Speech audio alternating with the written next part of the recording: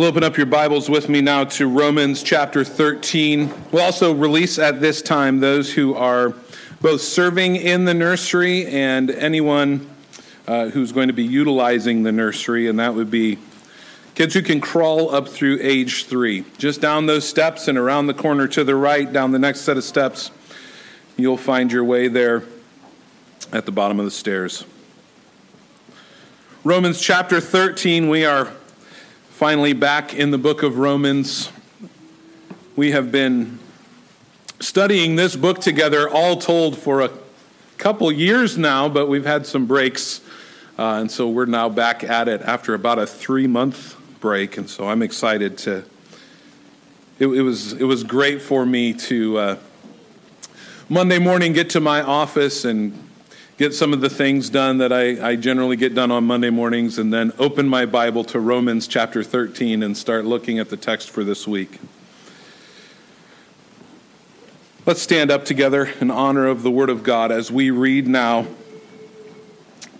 the inerrant, infallible Word of the living God.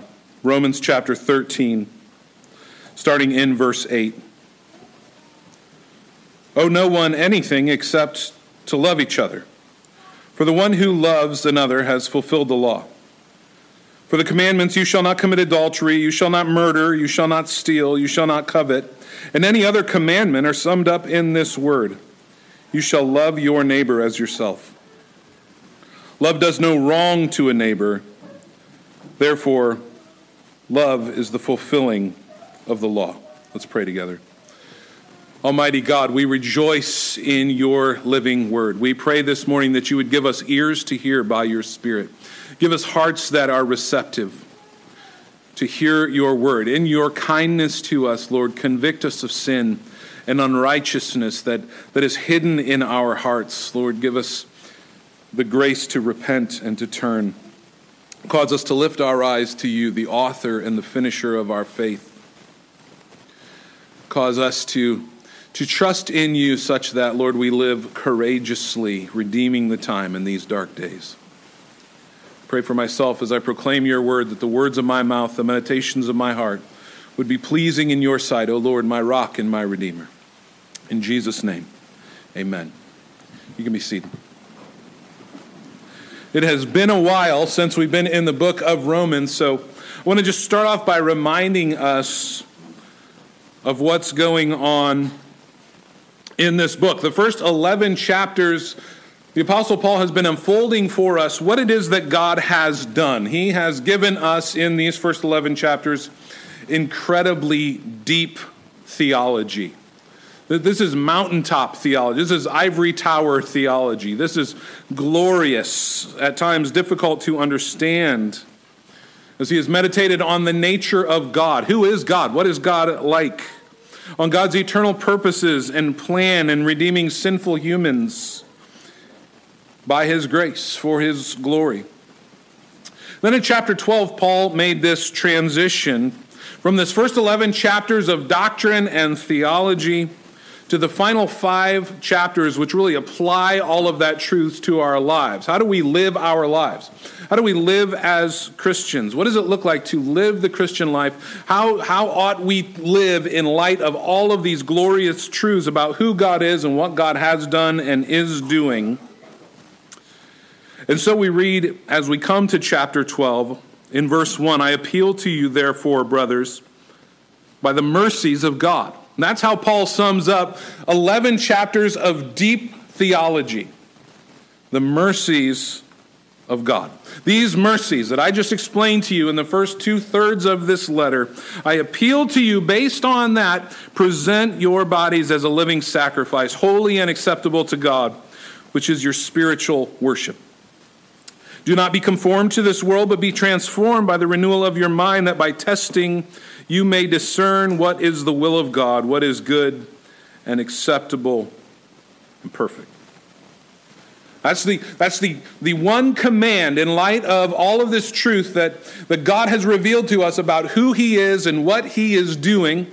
And what he has done in saving us is just present all of yourselves as a living sacrifice to God. A holy, acceptable sacrifice. This is what true worship is. And then from this point forward in the rest of the book, Paul is giving very down to earth, if the first 11 chapters take us into the ivory tower or to the mountain peak, the rest of this book brings us right down to earth with our hands in the dirt and our feet on the ground and says, live this way. This is how you walk this out. The string of directives that are laid out for us in the final 5 chapters are the outworking of a life of worship. They don't stand on their own. But the book of Romans is not just the final 5 chapters. Do this, don't do that. That's a lot of Christianity gets boiled down to this. What's our list of do's and our list of don'ts, and let's just focus on that. No, Paul wants us to see God in his splendor and in his glory and in his majesty, and then says, in the light of that, here's the only sane way to live your life. You want to know what worship looks like, what it looks like to please God, this is how you live. What does it look like to be a living sacrifice to God? What does it look like when someone's life has been transformed by the renewal of their mind? Paul is describing for us what genuine Christians will look like. Must look like. And we'll see in next week's passage, we won't try to steal too much thunder from next week. There's an urgency, though, with which the Christian is to live their life. We live out this living sacrifice to God with urgency. The time is now. Our time is short. This is the moment. This is the moment to live with urgency. This is the moment to live as a living sacrifice. Now is the time for action. And Paul says, here's what motivates us. And just look at the verses for next week, starting in verse 11. Beside this, you know the time. The hour has come for you to wake from sleep. For salvation is nearer to us now than when we first believed. The night is far gone. The day is at hand. So then let us cast off the works of darkness and put on the armor of light.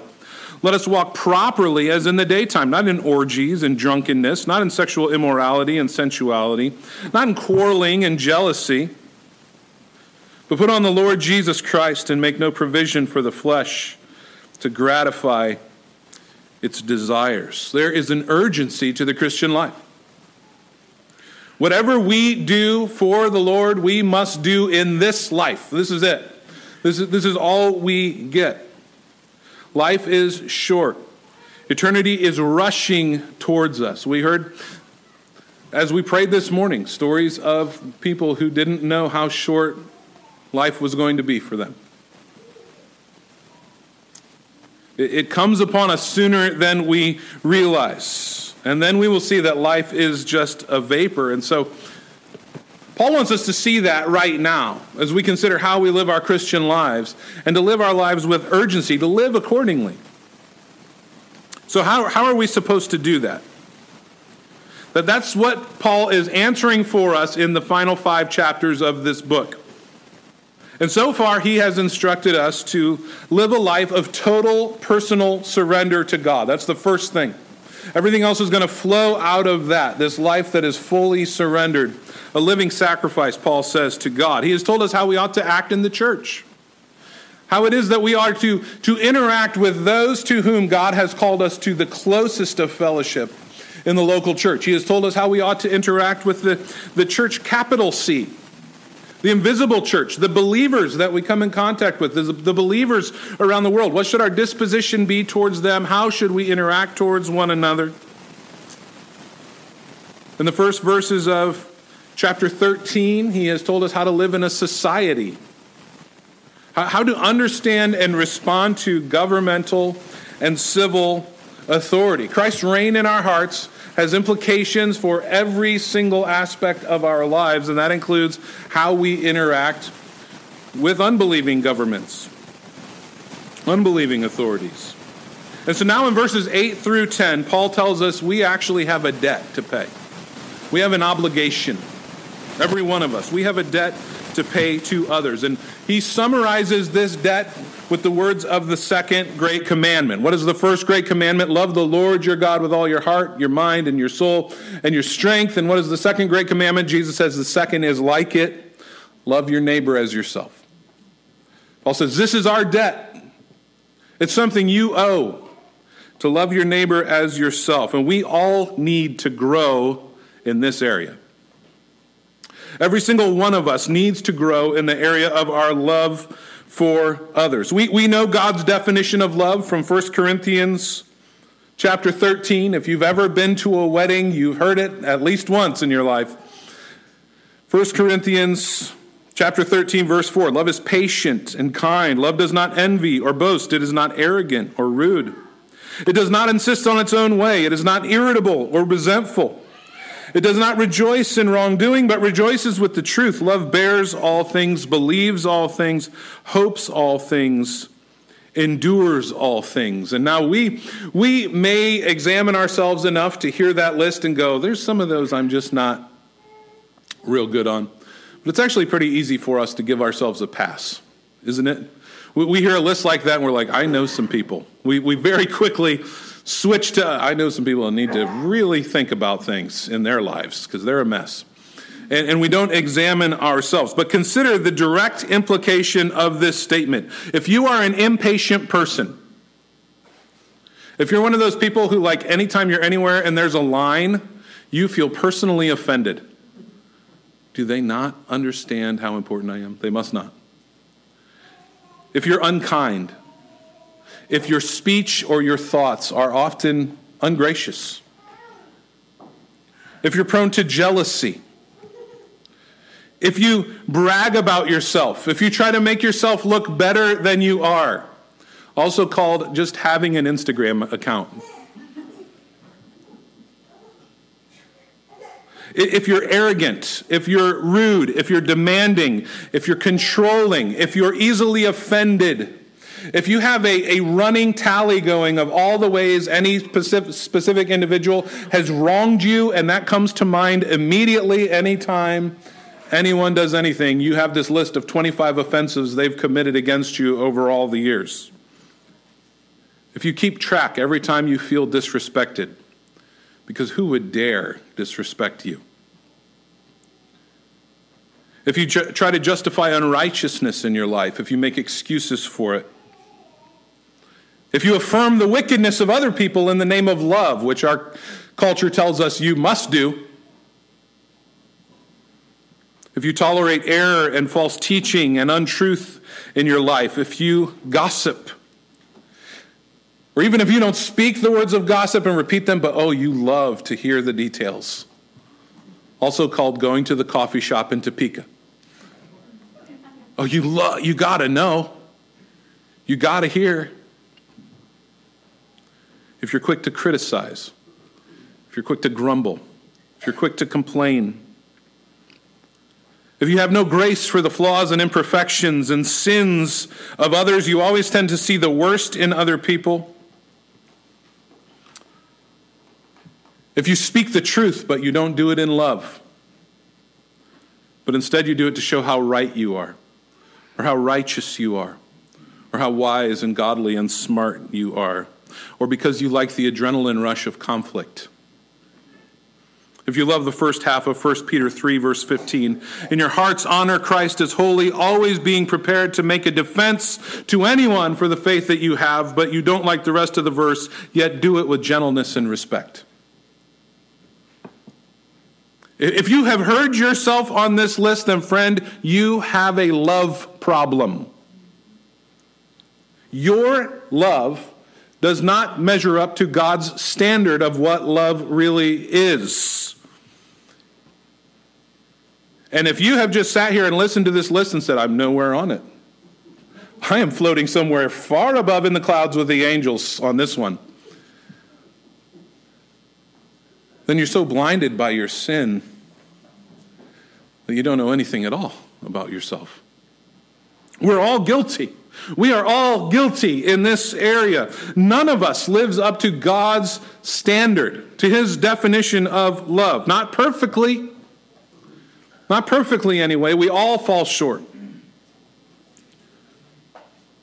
And so now that our sin has been exposed, let's humble ourselves before the Word of God this morning. Let's hear what he says to his people, whom he loves by his Spirit, and trust that the Spirit of God will bring appropriate conviction to us right where we are, and by his grace empower us to change, because he will. I have no doubt that for many of you, as you heard that list, you go, yeah, I struggle there, but not like I did 5 years ago. Praise be to God. It's the work of his Spirit in sanctification. Here's what Paul says, verse 8. Owe no one anything. Owe no one anything. This phrase has often been misunderstood and misapplied, used by well-meaning Christians to forbid things like mortgages, car payments, credit cards even, borrowing money, having debt of any kind. And we do need to be good stewards of our financial resources. And so there is a discussion to be had for sure about the taking on of unnecessary debt. But that's not what this verse is trying to do to us. It's not forbidding us from borrowing something. It's not forbidding us from borrowing money even. It's not a statement about credit cards or car loans or mortgages. It's not a statement about borrowing from another individual. Verse 8 comes right after verse 7. And verse 7 just told us, pay to all what is owed to them. Taxes to whom taxes are owed. Revenue to whom revenue is owed, respect to whom respect is owed, honor to whom honor is owed. So he is not telling us in the next sentence, you don't owe anybody anything and you'll never owe anybody anything. That's obviously not what he is saying. What he's talking about is paying what is owed. We must pay our debts. We must pay what we owe. Psalm 37 verse 21 says, the wicked borrows but does not pay back. The righteous is generous and gives. And we could go through a giant list of Old Testament passages that talk about the righteous, those who are blessed by God, being able to lend instead of borrow. That shows forth the blessing of God in their generosity to lend. And so he's not saying that lending and borrowing are explicitly sinful. The NIV translation really gets to the heart of this command. It says, let no debt remain outstanding. That really does get to what Paul is saying here. That's the first time, by the way, I think in the history of my being the pastor here that I've been like, the NIV really gets it right here, guys.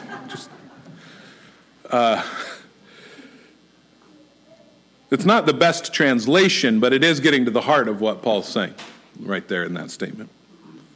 The best translation is, owe no one anything. But this is the heart of what Paul's saying. Let no debt remain outstanding. The idea here is, number one, don't incur unnecessary debt. Buying things you don't need with money you don't have to impress people you don't even like. Don't do that. Unnecessary debt will hinder you. It will hamper you. It will enslave you and ensnare you. It's probably the number one thing I'll say to someone who says, I believe I am called to the ministry. The first thing I will say to that man is, tighten up your finances. You better start living on a shoestring, because unnecessary debt will prevent you from serving the Lord the way you want to. That's the first idea. The second is, don't have any debts that you're not willing to pay. Don't have any debts that you are willfully not going to repay. It's a call to financial diligence for the sake of a clear conscience and a good name, as those who carry the name of Christ. Cyprian, an early church father, just 200 years after Christ, he wrote about the Christians of his generation with great frustration, and he said this: their possessions hold them in chains, chains which shackle their courage, choke their faith, hamper their judgment, and throttle their souls. They think of themselves as owners, where it is they, rather, who are owned, enslaved as they are to their own things. They are not the master of their money, but its slaves. So although this is not a prohibition against borrowing, it's also true, Proverbs 22 verse 7 says, the borrower is the slave of the lender. That's true. And so it's easy for us to fall into the trap that unnecessary debt provides for us. It is very easy to go into debt. In fact, it's difficult not to. Everything is designed for you to go into debt. And you live in a nation who has set the tone in the most spectacularly awful way possible for us in how we live. The national debt of the United States has now surpassed $31 trillion. We're spending $1 to $3 trillion, depending on the year, more than we are bringing in as a nation. We're talking about numbers that are so big, it's just sort of dumb. If you owe someone $1,000, that weighs on your conscience and makes it so you can't lose sleep. If you owe someone $1 billion trillion, you sleep just fine. Because honestly, I'm never paying them back. What does it matter? Many Americans are following this example that our government has provided for us and continues to provide for us every single day. And so Paul says to the Christian, owe no one anything. It's not just Paul saying it, it's a divine command. We must pay our debts. There is one debt Paul's going to tell us, though, that we will never be able to pay. We will never be able to fully pay it as long as we live. He says in the rest of that verse, owe no one anything except to love each other. Our debt of love to God first and to our neighbor second will never, ever be paid. It will always remain for all of our lives. We are to first love the Lord our God with all our heart, soul, mind, and strength, and we are to love our neighbor as ourselves. And it is essential for us, by the way, if we are going to navigate this life as Christians, that we keep that order straight. That we keep those two commandments straight. We are not to love the Lord our God as we love ourselves. And we are not to love our neighbor with all our heart, or our wife, or our husband, or our children. That would be idolatry. We are to love the Lord with all our heart, mind, soul, and strength, and we are to love everyone else as ourselves. But we owe this debt of love to our neighbors. Who is our neighbor? Who's this neighbor that we owe this debt of love to? Well, it's people who are just like us. It's people who like what we like, don't like the things we don't like. No, that's not who our neighbor is. Jesus told us in Luke 10 in the parable of the Good Samaritan who our neighbor is. He said our neighbor is anyone you come in contact with, but consider the person you hate the very most, that's your neighbor. That's what's going on in the story of Good Samaritan. So we have an obligation. We have a debt to love God with all of our heart. And we have an obligation, we have a debt to love our neighbor as ourselves. Another early church father, Origen, from the 2nd century, says the debt of love remains with us permanently and never leaves us. This is a debt which we pay every day and forever owe. That can sound daunting. Oh, I'm supposed to love everyone? I'm supposed to love everyone as much as I love myself, and you do love yourself. I'm supposed to love everyone?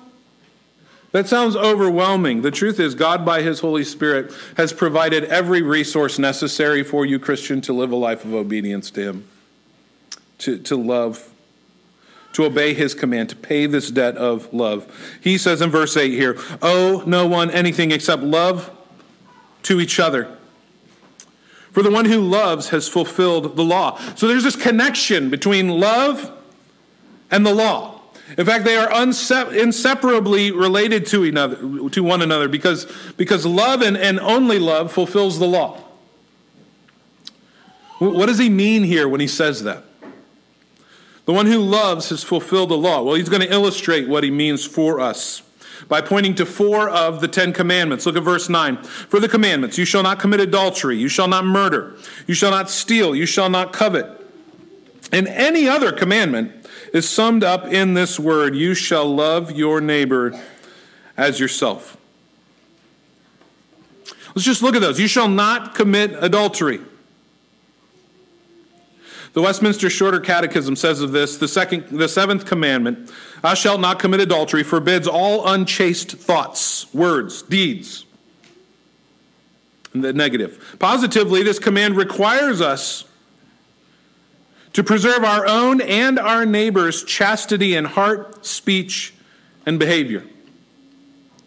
If you really love someone, you will not dishonor that person.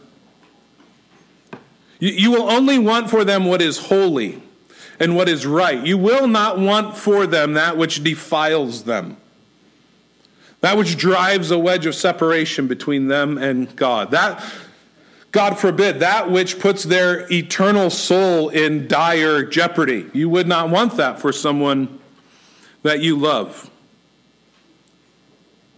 When Paul speaks here of adultery, you wouldn't want a person you love to violate their covenant of marriage. You would not want that for them. You would never tempt them to sin against God. That's not what love does. That's what hatred does. Remember Joseph's response when Potiphar's wife tried to seduce him? What it was that he said and did. First of all, he refused to the point of running out of the room with his cloak in her hands that she was clinging to. It says this in Genesis 39, verse 8. He refused, and he said to his master's wife, behold, because of me, my master has no concern about anything in the house. And he has put everything that he has in my charge. He is not greater in this house than I am, nor has he kept back anything from me except you, because you are his wife. Joseph is expressing love for Potiphar, a respect for Potiphar, gratitude towards Potiphar. And Joseph said, because of that, I won't sin against him like this. But then he goes on to say this in the end of verse 9. How then can I do this great wickedness and sin against God? That is right understanding. You wouldn't sin against Potiphar, Joseph, because you respect him and you love him, because he has been kind to you and you are grateful for that. But ultimately, Joseph understands it's God, ultimately, I would be sinning against if I did this. It's not just sinning against Potiphar. The most important thing here is it would be sinning against God. It's an important perspective for us to have, but even on a human level, adultery, it is not an act of love. It's not an act of love for anybody. It's an act of selfishness. We could even call it self-love, but honestly, it's so destructive. You're not loving yourself either. You're worshiping yourself. That's what you're doing. You become more important than anyone else. You're more important than this other person that you want to commit this adultery with. You are more important than their spouse. You are more important than your own spouse. If you're talking about fornicating and not just committing adultery, you've become more important than either of your future spouses. More than that, you've become more important than God in your own eyes. This is true not just of adultery. It's true of any sex outside of God's good and perfect design. You have set yourself up as God, and it is an act of self-worship to the destruction of all others. William Barclay put it this way: when two people allow their physical passions to sweep them away, the reason is not that they love each other too much, but that they love each other too little. It's absolutely right. The truth is, adultery is an act that has grown out of selfish, sinful, lustful desire. It never, ever, ever, ever grows out of true love. And you hear this. You hear these two people who have left their families, perhaps, to be together, and they say, we fell in love. What was there to do? Would you want us to deny that? It never grows out of true love. That's a lie. Genuine love fulfills the law prohibiting adultery. That's what genuine love does. Next he says, you shall not murder. This one's not too difficult to understand. Nobody murders someone and then says it's because I love them very much, unless they're O.J. Simpson. He's the only one who says anything like that. Again, the Westminster Shorter Catechism says the sixth commandment, thou shalt not kill, speaks about murder. It forbids suicide, killing a neighbor. We could add abortion, euthanasia, similar crimes against life. Positively, it requires us to do everything to preserve life, both your life and the life of your neighbor. Genuine love, we know this. It does not destroy life. It protects life. I believe it was California that put the billboards up promoting abortion and had the audacity to include the words, love your neighbor. What wickedness, what perversion, what evil. He says, you shall not steal. Again, the Westminster Shorter Catechism, the eighth commandment, thou shalt not steal, forbids whatever doth or may unjustly hinder our own or our neighbor's wealth or outward estate. Positively, it requires the lawful procuring and furthering the wealth and outward estate of ourselves and others. If you love your neighbor, you're not going to rob him. You're not going to sneak into his house at night and get on his lawn tractor and quietly drive it away while he sleeps.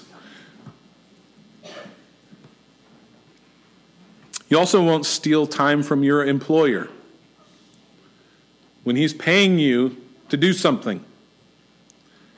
You won't steal affection and attention away from your family, to whom your affection and your attention belongs. You won't rob the church by not using your gifts, by being unfaithful in your attendance, or unwilling to serve or to give. That's not what love does. Love doesn't rob. Love doesn't steal what rightfully belongs to someone else. He says, you shall not covet. One more time from the Westminster. Commandment number 10, thou shalt not covet, forbids all discontentment with our own estate, envying or grieving at the good of our neighbor, and all insubordinate motions and affections to anything that is his. Positively, it requires full contentment with our own condition, with a right and charitable frame of spirit towards our neighbor and all that is his.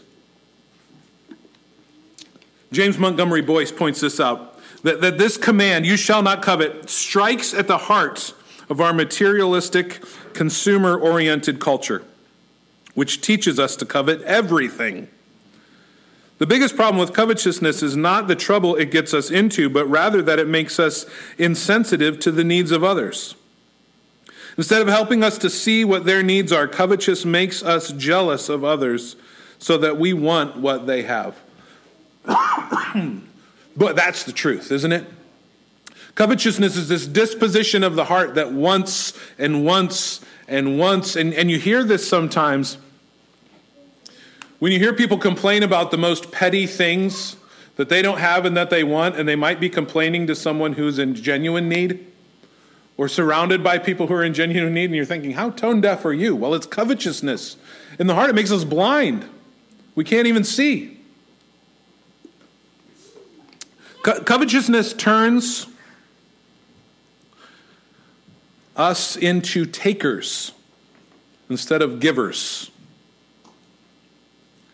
And it happens at the level of the heart. It's not visible most of the time.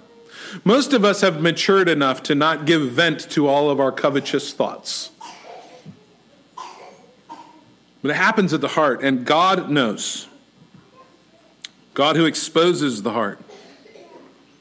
It says then in verse 10, love does no wrong to a neighbor. Therefore, love is the fulfilling of the law. Love fulfills the law. The love of God shed abroad in our hearts gives to the law its full measure of demand. God never gave us his moral law so that we would just have a list of do's and don'ts that we could check off. Our obedience to him was always meant to be an obedience that came from love for him and came from a desire to be pleasing to him. It came out of thankfulness and joy and worship.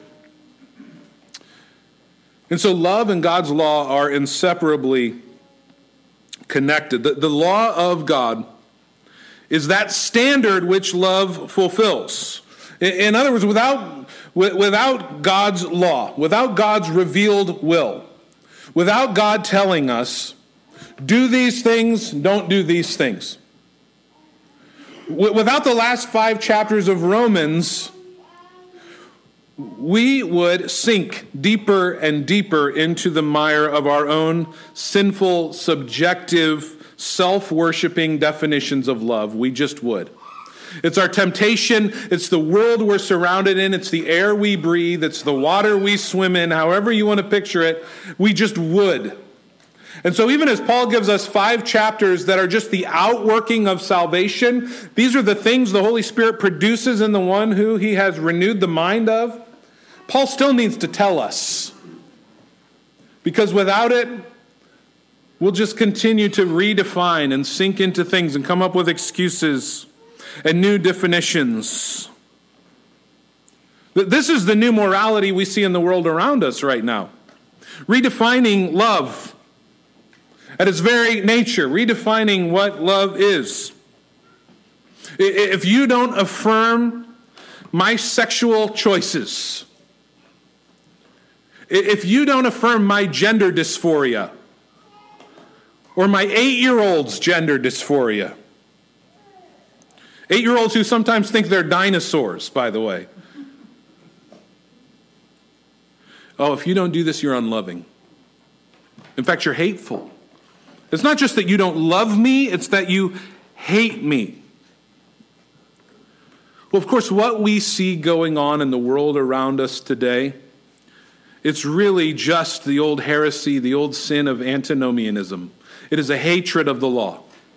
It is a hatred of the law of God. It's a rejection of the lordship of Christ, of his rule, of his law. It is a despising of the command, be holy, for I am holy.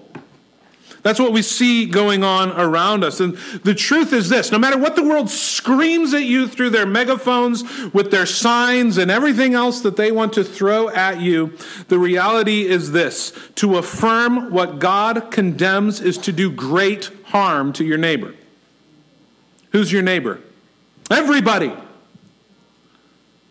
To affirm that which God condemns is not an act of genuine love, because genuine love does no harm to its neighbor. And so we are not free to compromise on God's revealed truth. We simply are not. It doesn't matter how much our heart breaks for the person, how fearful we are that our relationship with them is going to deteriorate, if we will not buy into the lies that are being spoken and the damage that is being done, we must stand on the truth. And yes, lovingly stand on the truth. Because to do anything else is to hate the person. Now, does that mean that you are always the right person to say something and that it's always the right moment to say it? It does not. I am not calling us here to be the ones who think we are God's appointed prophet to 100% of the people walking the earth in 100% of every situation, and we got to just say it out. Not helpful.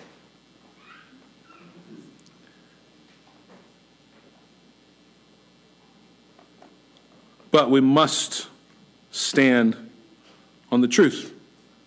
And we must understand, it must be settled in our hearts what true love is according to God's definition, because the world is going to throw everything it can at you to make you think you are hateful and not loving.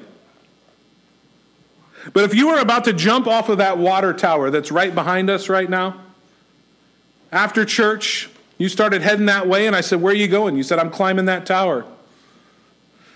"Why are you climbing the tower?" I can fly. If I get a high enough start, today's my day. And I said to you, I think that, let's think about that. Let's talk about that before let's not climb today. How about that? And you said to me, no. I've known my whole life. Even my parents can look at me and they can say, he's a flyer. We kind of knew. We knew he'd come out as a flyer one day. We wouldn't let him come to it.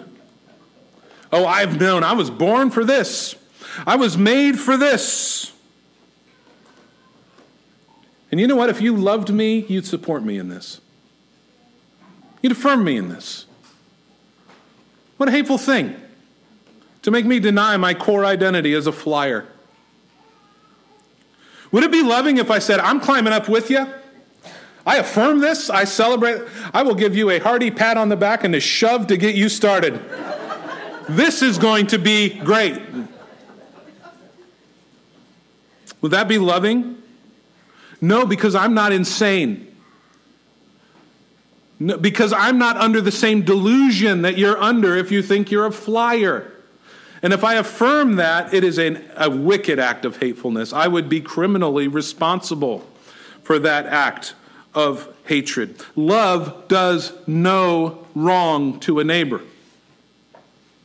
How much more when it comes to matters of eternity? I mean, if you jump off and die and go to heaven, one day we'll have a good laugh about it. Maybe like 1,000,000 years from now, but still. If I affirm you as you plunge off the cliff into hell, what a wicked and depraved act of hatred.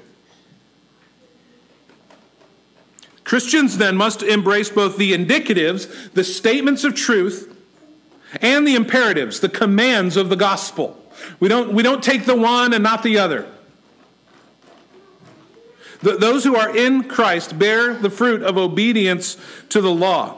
They obey God in love and in worship and in joy. That is what produces obedience in the heart of the genuine Christian. And so we must be clear, and Paul has been very clear in the book of Romans. As far as salvation is concerned, we are not under the law. Paul has left no room for that, for us to think that it's obedience to the law that will save us. We cannot justify ourselves by keeping the law. Christ fulfilled the law perfectly for us. And so we are not under the law, we are in Christ.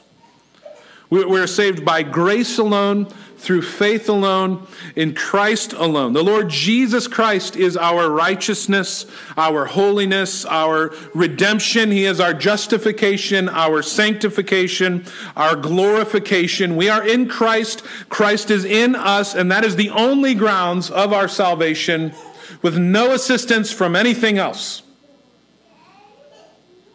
And so we fulfill God's law because we have been saved, not so we will be saved. We obey because we delight in God. And because we delight in God, we delight in his law. Jesus said, if you love me, you will keep my commandments. The psalmist says this in Psalm 119 over and over. I delight in your statutes, verse 16. Verse 24, your testimonies are my delight. In your commandments I find delight, verse 35. For I delight in your commands, which I love, verse 47. Verse 70, I delight in your law. 77, for your law is my delight. Verse 174, your law is my delight. Elsewhere he says in Psalm 1, verse 2, blessed is the man whose delight is the law of the Lord, and on this law does he meditate day and night. Excuse me. And so we can examine ourselves, Christians. We can examine ourselves in this connection between love and the law. We can examine ourselves and see what the state of our love is. Is his law your delight? Or is it burdensome? Is your life marked by obedience or by rebellion? Is your life marked by love? Love for neighbor, as God defines it? Or is it marked by selfishness? We can examine ourselves by this and see the state of our love, knowing that this is what God's Spirit produces in us. This is what God's Spirit produces in our hearts, and so we are not working to save ourselves. We are resting in Christ. And we are calling on his Holy Spirit and, yes, laboring to walk in obedience to him for his glory, out of joy and for greater joy. I just want to close with this from 1 John chapter 4 as we move into the Lord's Supper now together. John says this, "Beloved, let us love one another. For love is from God, and whoever loves has been born of God and knows God. Anyone who does not love does not know God, because God is love. In this the love of God was made manifest among us, that God sent his only Son into the world that we might live through him. And this is love, not that we have loved God, but that he loved us and sent his Son to be the propitiation for our sins. Beloved, if God loved us, we ought to love one another." This is where love is found. Not that we loved God, but that he loved us and that he sent his Son to be the propitiation for our sins. And so as we stand before the Lord aware of our own shortcomings, of all the ways that we have been unloving, of all the ways that we have not loved him as we ought, as we stand convicted with the finger of the righteous law of God in our face, saying to us, you are not perfect. You are not in yourself holy as God is holy. Then we can look to the Son of God, the spotless Son of God who loved us. We can look to God the Father Almighty, creator of heaven and earth, sovereign and righteous and holy judge of all the living and the dead, as the one who sent his Son to be the propitiation for our sins. And in that we can have rest and hope and joy and comfort. And we come to this table every week because of how easy it is for us to forget. How easy it is to not fix our eyes on him, but to lower them down to this world in which we're living, and so often to turn them internally and make ourselves our own righteousness. And God reminds us week after week in ways we can touch and feel and taste as we come together as his people redeemed by his Son, that if we belong to him, he holds us in his hand and no one can snatch us out.